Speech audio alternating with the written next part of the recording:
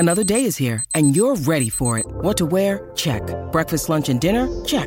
Planning for what's next and how to save for it? That's where Bank of America can help.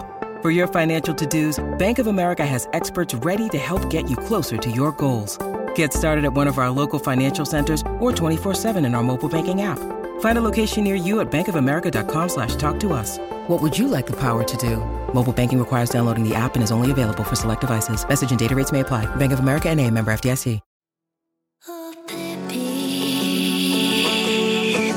what's it like being so cool? Hey, baby, got a record deal at 15 and dropped out of school.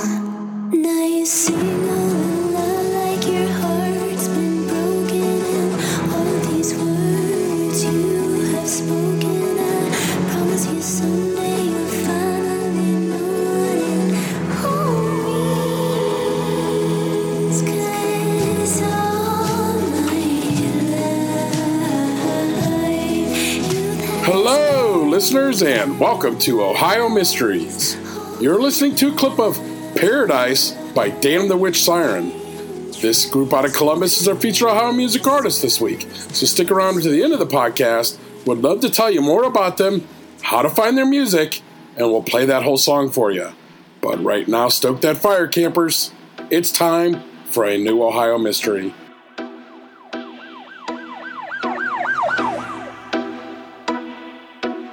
I'm your co-host, Steve Yoder, and with us is our researcher and storyteller, Paula Schleiss, who spent an award-winning 30-year career at the Akron Beacon Journal. Hi, everybody. Okay, Steve, let's start with a little trivia test about 7 American folk heroes, many of them revered in songs, books, even TV shows. I'm going to give you a name, and you say real or fiction. Now, you can give your answers out loud, but I'm going to wait to the end to tell you whether you're right or not, so our listeners can play along and have time to decide for themselves. All right, I'm ready. Okay. Paul Bunyan, the lumberjack who cleared forests, accompanied by his blue ox, Babe. Real or fiction? Oh, man. I'm going to say fiction on this one. Okay. Davy Crockett, the bear-killing frontiersman. That one's real, I think. Okay, how about John Henry? He was the steel-driving black railroad worker who helped open mountainsides for railroads till he died from exertion. No, I'm going to say that one's fiction. Okay. How about the Maid of the Mist? She was a Native American widow who survived a trip over Niagara Falls with her canoe. That one's real. I think that one's real. Okay. Pecos Bill. He lost his parents while they were on their trek west. He grew up in the wild with animals, and he became a rancher known for his uncanny command of his livestock. Oh, man. I'm going to say that one's fiction. Okay. And how about Casey Jones, the engineer who tried so hard to stop his Cannonball Express from hitting another train that he died with one hand on the brake and one hand on the whistle?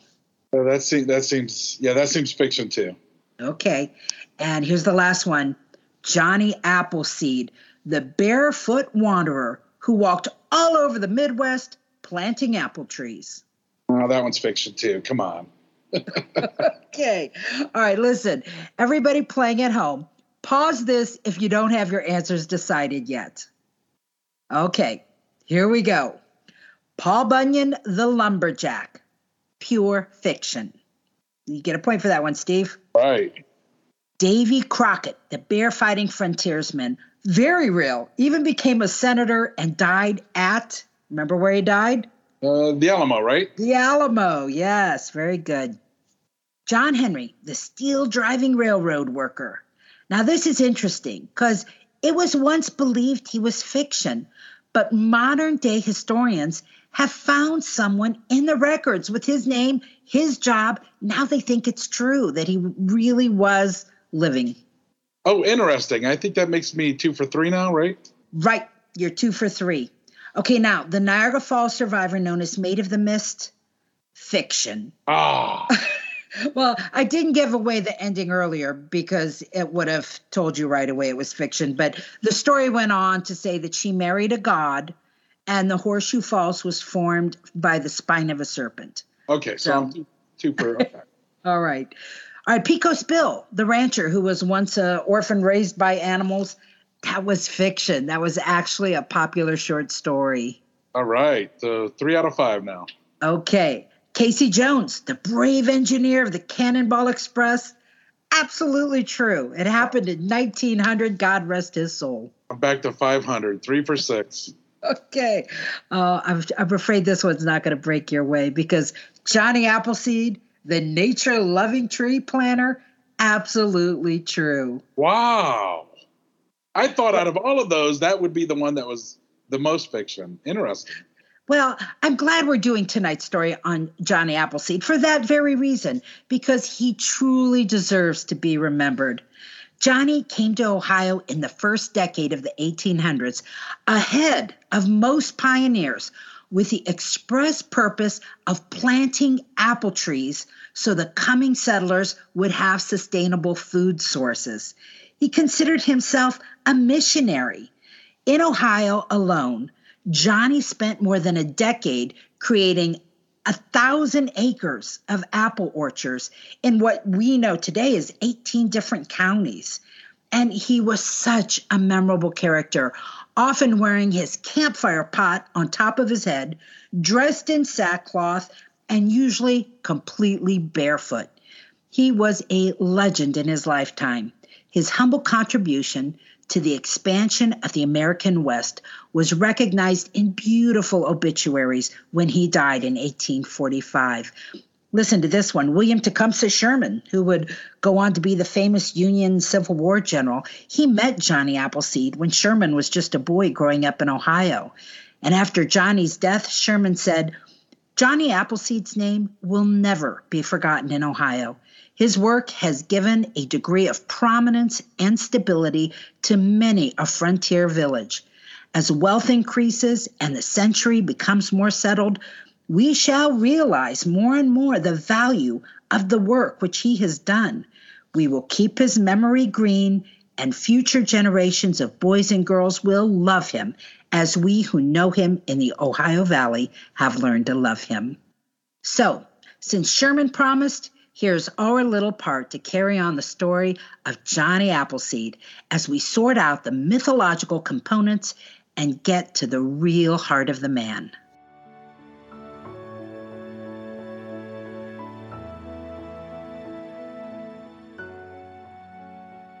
Before Johnny became an eccentric nomad, he was a typical kid growing up in New England. He was born September 26, 1774, as John Chapman to Nathaniel and Elizabeth Chapman in Leominster, Massachusetts. That was 2 years before we became a country.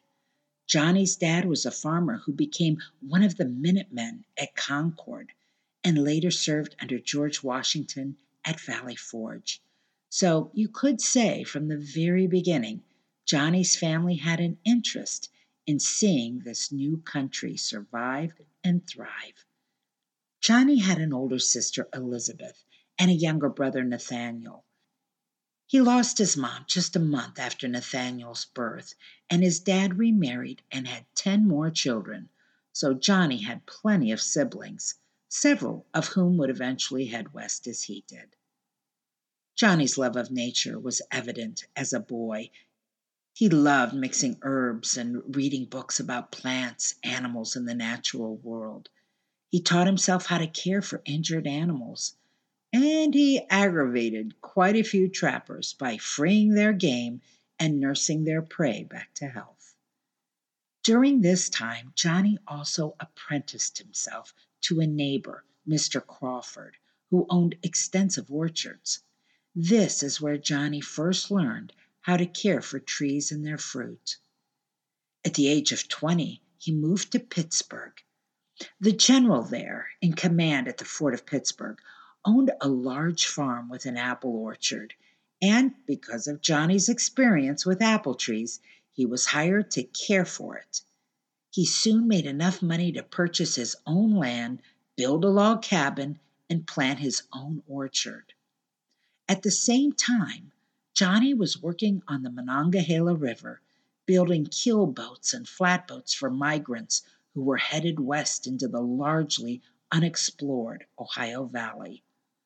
Watching that small but steady stream of humanity risking everything to expand America's western border, he started to feel this intense responsibility to help them. There were two ways he could do that. First, head west himself and provide sustenance by planting apple orchards.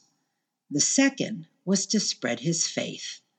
Johnny was a follower of an 18th century Swedish theologian named Emanuel Swedenborg, who believed God was the sum total of nature. The plants, the animals, the land, these things were the primary manifestation of the Creator, and it was man's responsibility to care for them. As a matter of fact, Swedenborg's Church of the New Jerusalem, as it was called, would come to have one of the earliest accounts of John Chapman's work. Records from that church preserved in England describe Johnny as, quote, an extraordinary missionary in America. For Johnny's part, he came to see the apple as a divine gift to man. It was a long-lasting pantry item that could help a family survive hard times. It had diverse uses and could be used for everything from apple pie to applesauce to apple vinegar, which was so critical in preserving other foods. It could be turned into cider, very critical in a wilderness where a well or water source could dry up. Man could eat it and drink it and make it last through the winter. It was the perfect food. In preparation for his upcoming trip, Johnny collected apple seeds from the western Pennsylvania cider mills. The mills would squeeze the apples for juice and throw away what was left. Johnny would take this mash, dump it into a tub of warm water, and sort out the seeds. Then he would dry them and put them into deerskin bags and leather sacks. His favorite apples were the Rambo and the Northern Spy. The Rambo was yellow-white and striped with red and known for its delicious flavor. The Northern Spy was an outstanding cooking apple. Now, after Johnny had his supply of seeds ready, he reportedly gave away his cabin, his orchard, and a cow to a Pittsburgh widow and her 4 children. Then he lashed a couple of canoes together, and in 1801, he loaded it with bags of seeds and some 2-year-old saplings wrapped in wet moss and floated down the Ohio River to Marietta. There, he headed up the Muskingum River and its tributaries, including the Tuscaroras, the Licking, and the Walhonding rivers. His earliest known nursery was 9 miles south of Steubenville, across the Ohio River from Wellsburg, West Virginia. It was a logical starting point.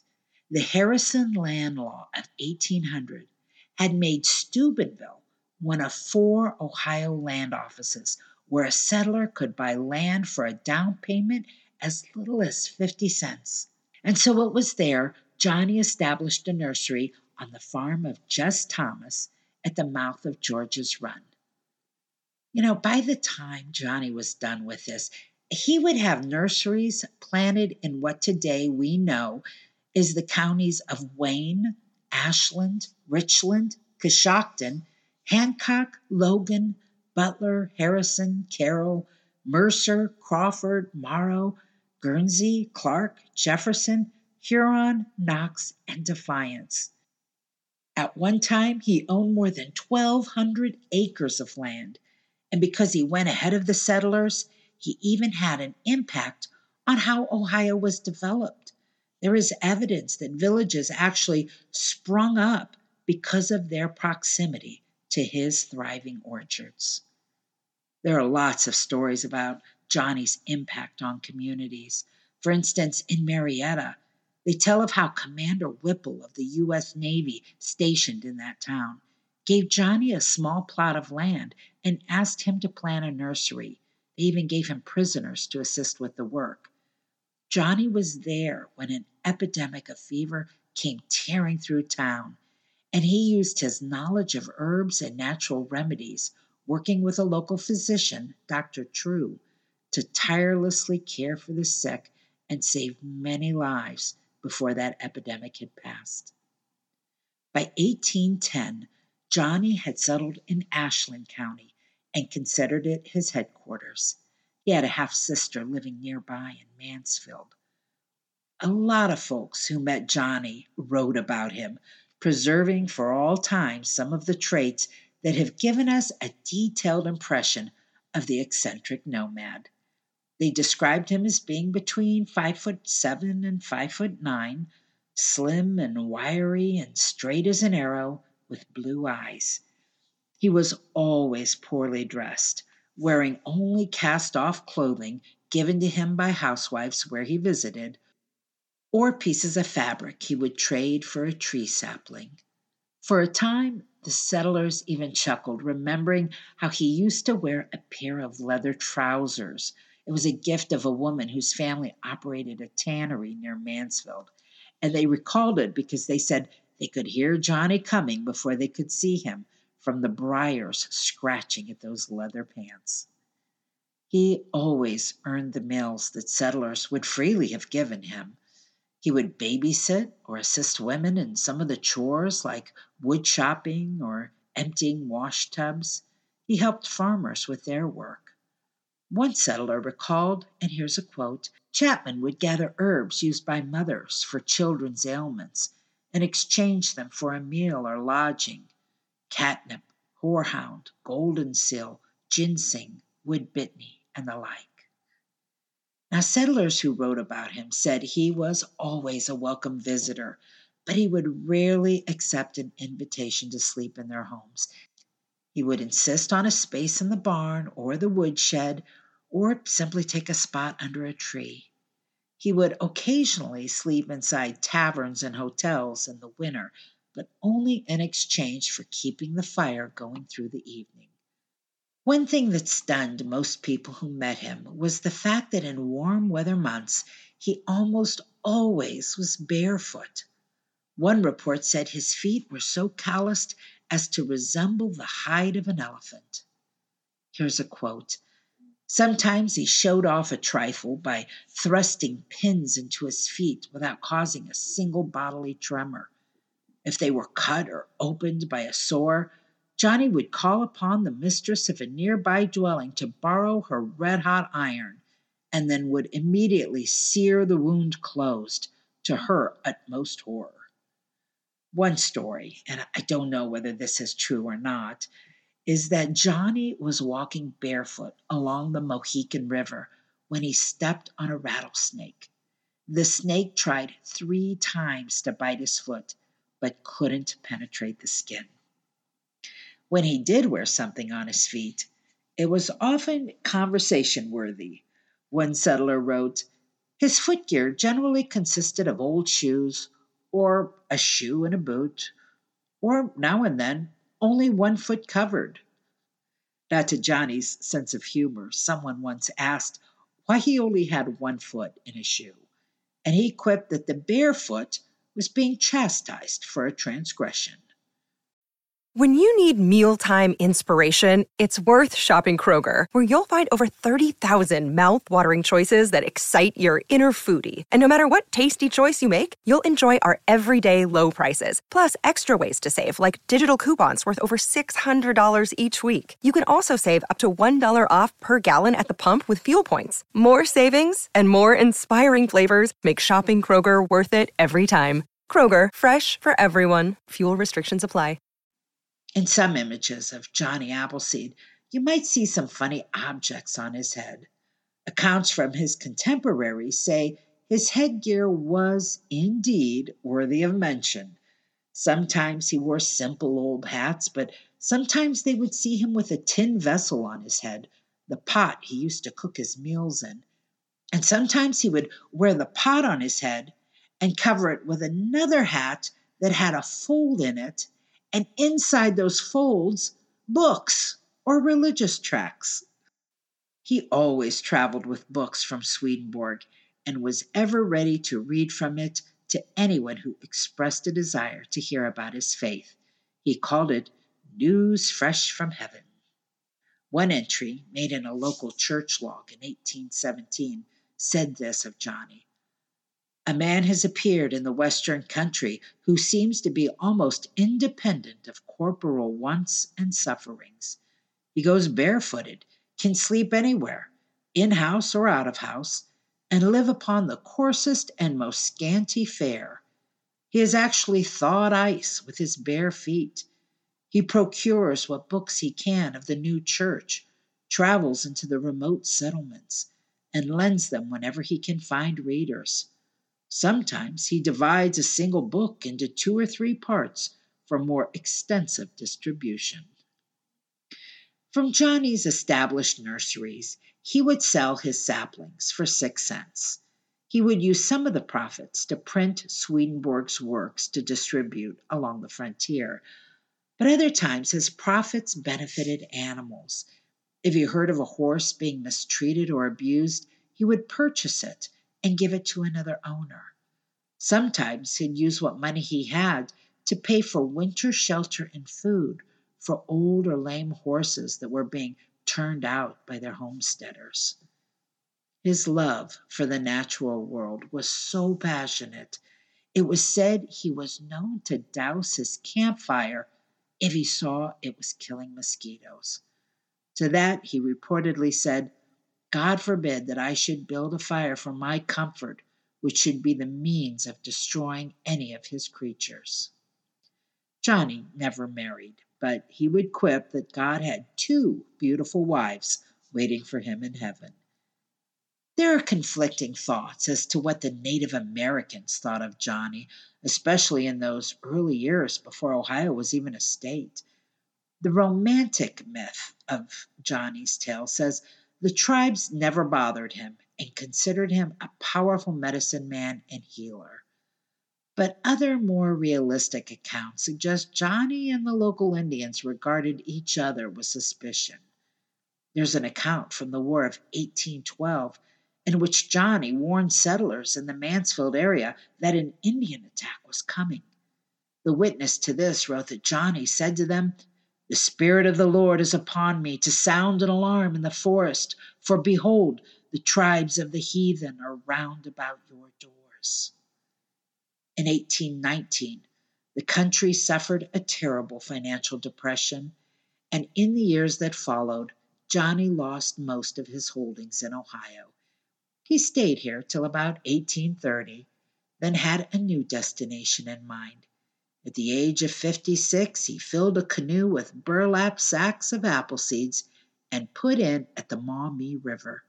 A settler described his vessel as a hollow tree daubed with mud and moss and looking quite appropriate next to Johnny's rough garb, untidy appearance, and eccentric habits.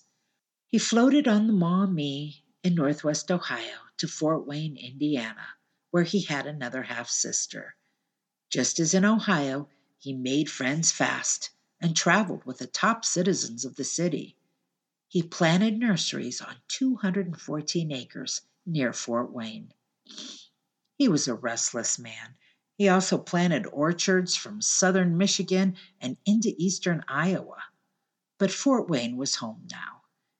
In the winter of 1845, Johnny left the home where he lived with his sister and brother-in-law and hiked 22 miles through freezing rain to repair a fence around one of his orchards.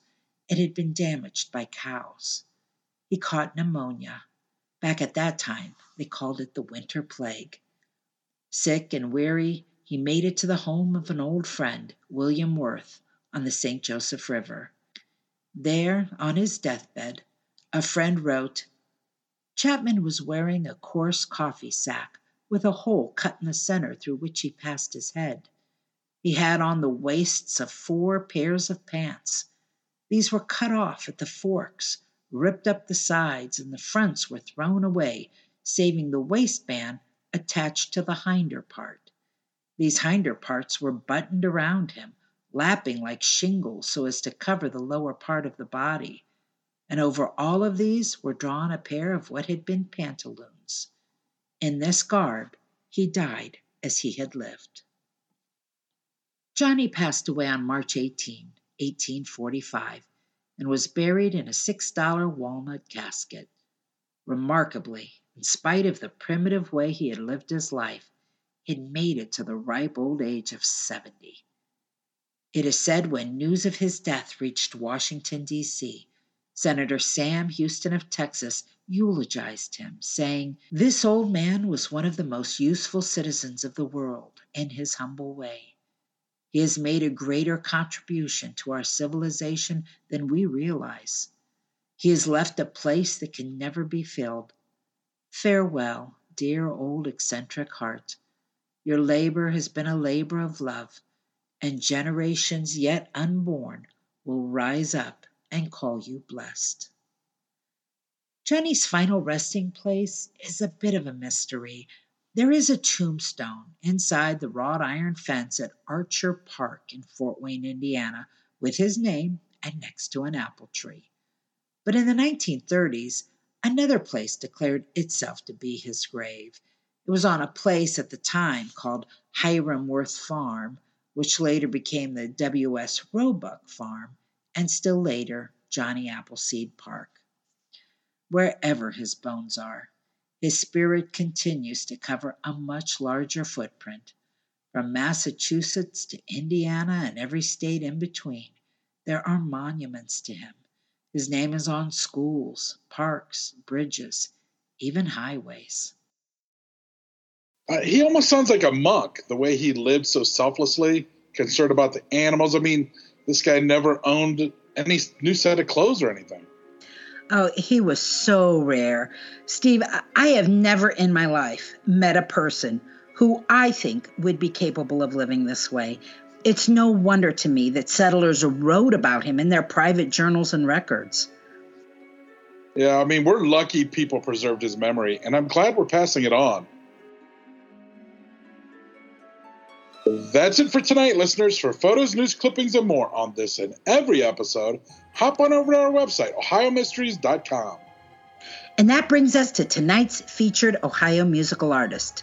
So, at the start, you heard a little clip of Paradise, a song by Damn the Witch Siren. This duo out of Columbus, made up of Bobby Kitten and Z Wolf, is a sort of electronic and punk rock mix. They call it witch rock, which sounds about right because Bobby's voice is definitely ethereal.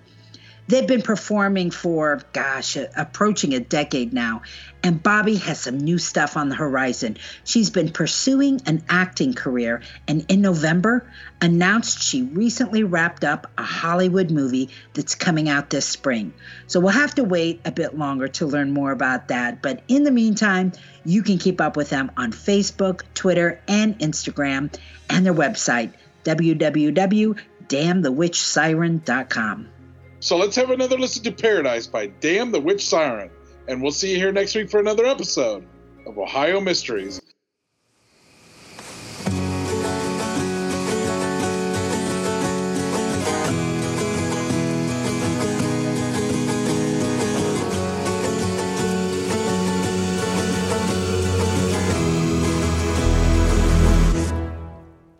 Oh, baby.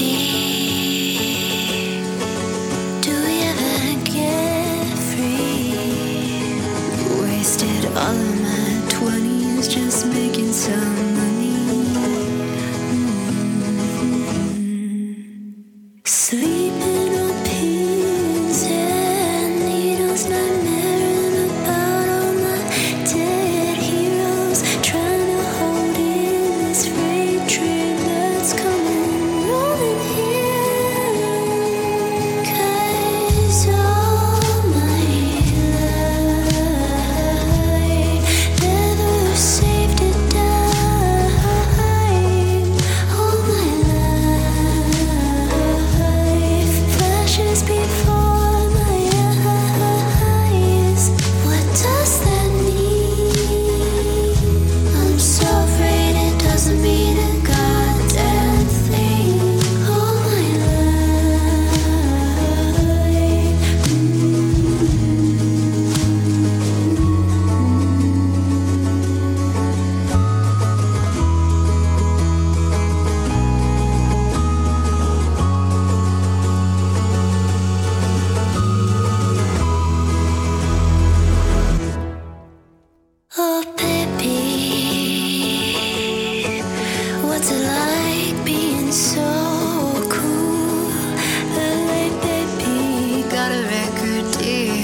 15 and dropped out of school. Now you sing all alone like your heart's been broken, and all these words you have spoken, I promise you someday you'll finally know what it all means. 'Cause all my life youth has been glamorized. All my life paying tribute to pretty smiles. What do you mean? It doesn't do well to dwell on dreams. All my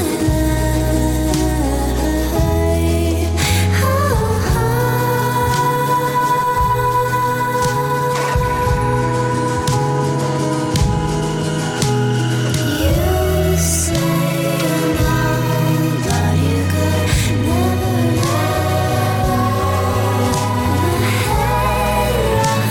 It's hard to get anyhow. You say you know, but you could never So many things that I never show.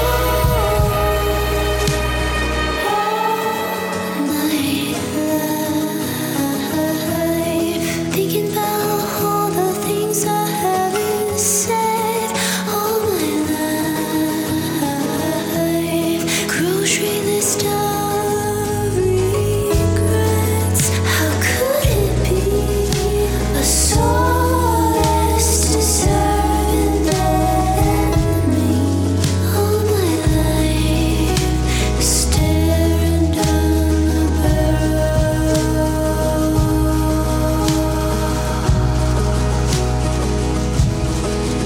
of paradise.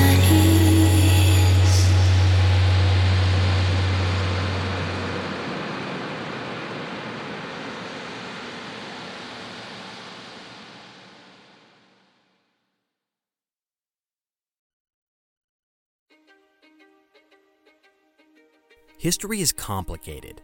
The story of human progress is long, messy, and riddled with controversies big and small. On Conflicted, we dive headfirst into history's most infamous events and contentious figures. We try and untangle the good from the bad, the fact from the fiction, and the monsters from the misunderstood.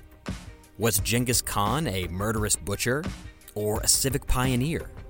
Did the Allied powers go too far in firebombing the German city of Dresden at the twilight of World War II?